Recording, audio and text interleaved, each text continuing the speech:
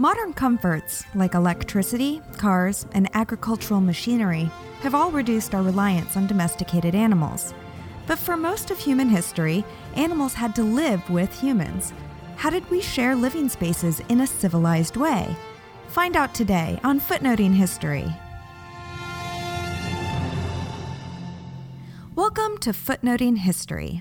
My name is Leslie Skousen.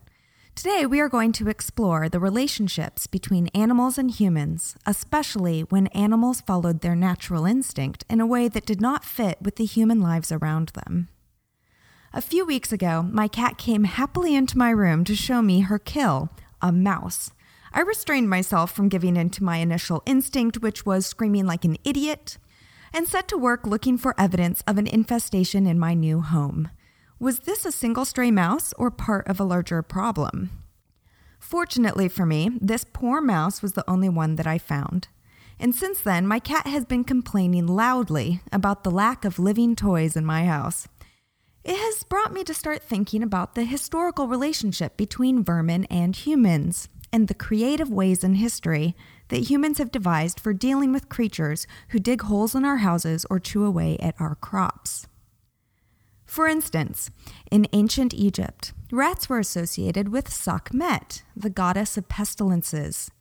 Rats were treated as a sign of her influence, and the presence of rats was often viewed as a harbinger of bad news, presumably worse than the news that one had rats. In a way, rats were almost helpful in allowing humans to be extra careful for the determination of the fates.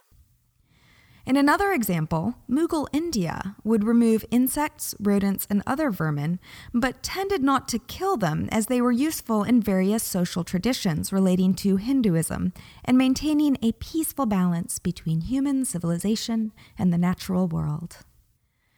And in the early stages of the European colonization of Africa, large predators like hyenas, lions, and leopards were treated as vermin and killed in order to prevent competition or the reduction of herds on the larger European farms. Animals enabled human civilization to grow, but they also became a nuisance at times. And this brings us to medieval Europe, where some villagers reacted to the presence of unwanted pests by putting the animals on trial for their sinful behavior. I love this idea. Who among us have not wanted to extract vengeance upon an unwanted visitor in the kitchen? Even putting pests and vermin on trial in absentia had to underscore a sense of order to the universe, that all of us were on Earth, and all of us, animals included, would one day face judgment for our behavior. And so, on the 14th of June in 1494, a pig was formally arrested for the crime of suffocating a young child in its cradle. The parents had been busy tending to their chores when the pig got into the house and attacked the baby. The porker was detained as a prisoner and confined in an abbey while a jury was assembled and the trial held. Upon being pronounced guilty, the pig was strung up in the square on the very same gallows used to punish human convicts. In 1488, the French government released an order that all towns should make loud public proclamations against the population of slugs. These slugs were to quit the territory where they were found. The slugs were ordered to refrain from destroying the herbs in the fields and the vines in the gardens. They were to depart the area immediately. One can only imagine where the slugs were supposed to go, but they were definitely unwanted in France. A public banns read aloud was not so unusual. This was the same legal method used to force unwanted groups, from traveling mercenaries and homeless vagabonds, to quit certain areas in 16th century England.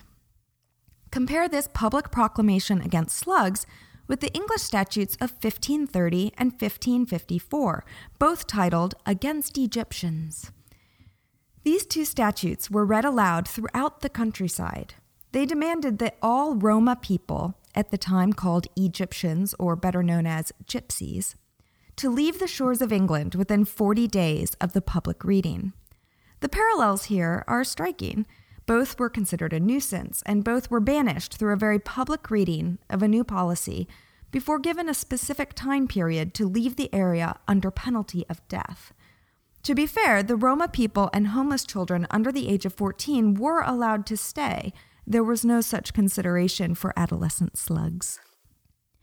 The townspeople in France and England did not only use the courts as a way to pursue execution and banishment for unwanted animals.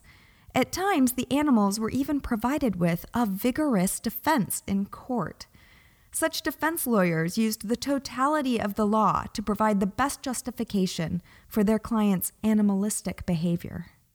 And so, in 1510, a swath of barley crops were utterly destroyed in an infestation of rats in the French countryside. The rodents were charged and cited to appear in court on a specific day. However, rats being rats, they failed to appear. Their appointed court attorney, the French lawyer Bartholomew Chassenet, attempted to seek justice on their behalf. He drew inspiration from legal protections for poor and sick people who committed crimes under the duress of their living conditions.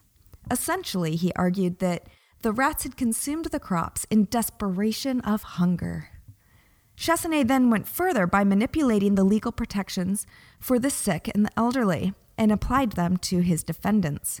One legal loophole, for instance, allowed an accused defendant to avoid coming to the physical trial if traveling to do so would cause harm or death. So envision a frail defendant on a sickbed.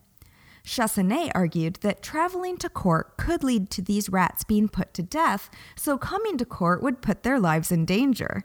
He also argued that even traveling through the countryside filled with cats could be a life-risking measure for the rodents. Interestingly, the judge declared a recess in order to consider these points. A time to resume trial was never set, and one supposes that the rats lived a full life on their stolen barley. Bartholomew Chassenet was something of an animal rights activist, using his legal training to afford animals the best defense when they stood accused of crimes that are probably best described as just being animals. Chassenet argued with great enthusiasm that animals should be considered as the same as lay people, and their possible learning must be considered when putting animals on trial. This becomes important during the 16th century when Chassenet lived, as some lay people were allowed to claim the traditional priesthood exemption known as benefit of clergy. If a beetle, for instance, the insect, were found guilty of destroying crops, surely its similarity to the title of a learned beetle gave the insect the right to claim benefit of clergy? In a shocking twist, Chassenet argued in favor of forgiving animals by allowing them this priesthood exemption from punishment that was designed to protect the men and women of God from the secular and violent punishments of the royal court systems. Yet that is not all. Chassenet argues generally that animals are incapable of committing crimes, innocent as they are, in the eyes of God, and incapable of such things as baptism or sacraments. He even quotes the Bible as a precedent, citing the example of Balaam, who was chastised by an ass. Perhaps Chassenet was genuinely concerned about the lives of animals. It seems quite unfair to convict farm animals of bestiality and execute them after a lonely field hand had abused them. Yet extermination of vermin and pests served as well a social good, especially during a period when the plague returned with some regularity.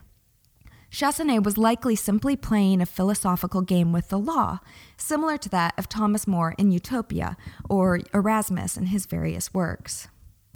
In some ways, it is wondrous and fantastic to read about a courtroom drama centered around a mother pig, for instance, who committed infanticide against her piglets, or, in another example, a horde of locusts chomping away at the fruits of a farmer's labor. And yet it is not so far-fetched from our own modern solutions. For example, if a dog attacks a neighbor, that dog will surely be declared violent and put down. How is this euthanasia different from execution? A pet that turns violent may feel like an extra layer of betrayal, but even wild animals can be subject to what may legally be called execution or banishment. Consider a bear who wanders into town or a wolf that builds a home in a suburb. Both may frequently be killed or removed by force. In modern times, we call animal control to trap and release in the case of protected but dangerous animals, or to destroy humanely those beasts which put the human population at risk. No trial is necessary. Like the instincts of my cat, we see an unwanted animal and we sentence it to death. Is the medieval approach just a way of playing with the legal system? Or were they onto something by granting animals some basic human rights while living among humans? It is difficult to say, but these trials from hundreds of years ago certainly make for interesting reading. This has been Footnoting History. If you like the podcast, be sure to visit our website, footnotinghistory.com, where you can find links to further reading suggestions related to this week's episode, as well as a calendar of upcoming podcasts. You can also like us on Facebook and follow us on Twitter @HistoryFootnote. Until next time, remember, the best stories are always in the footnotes.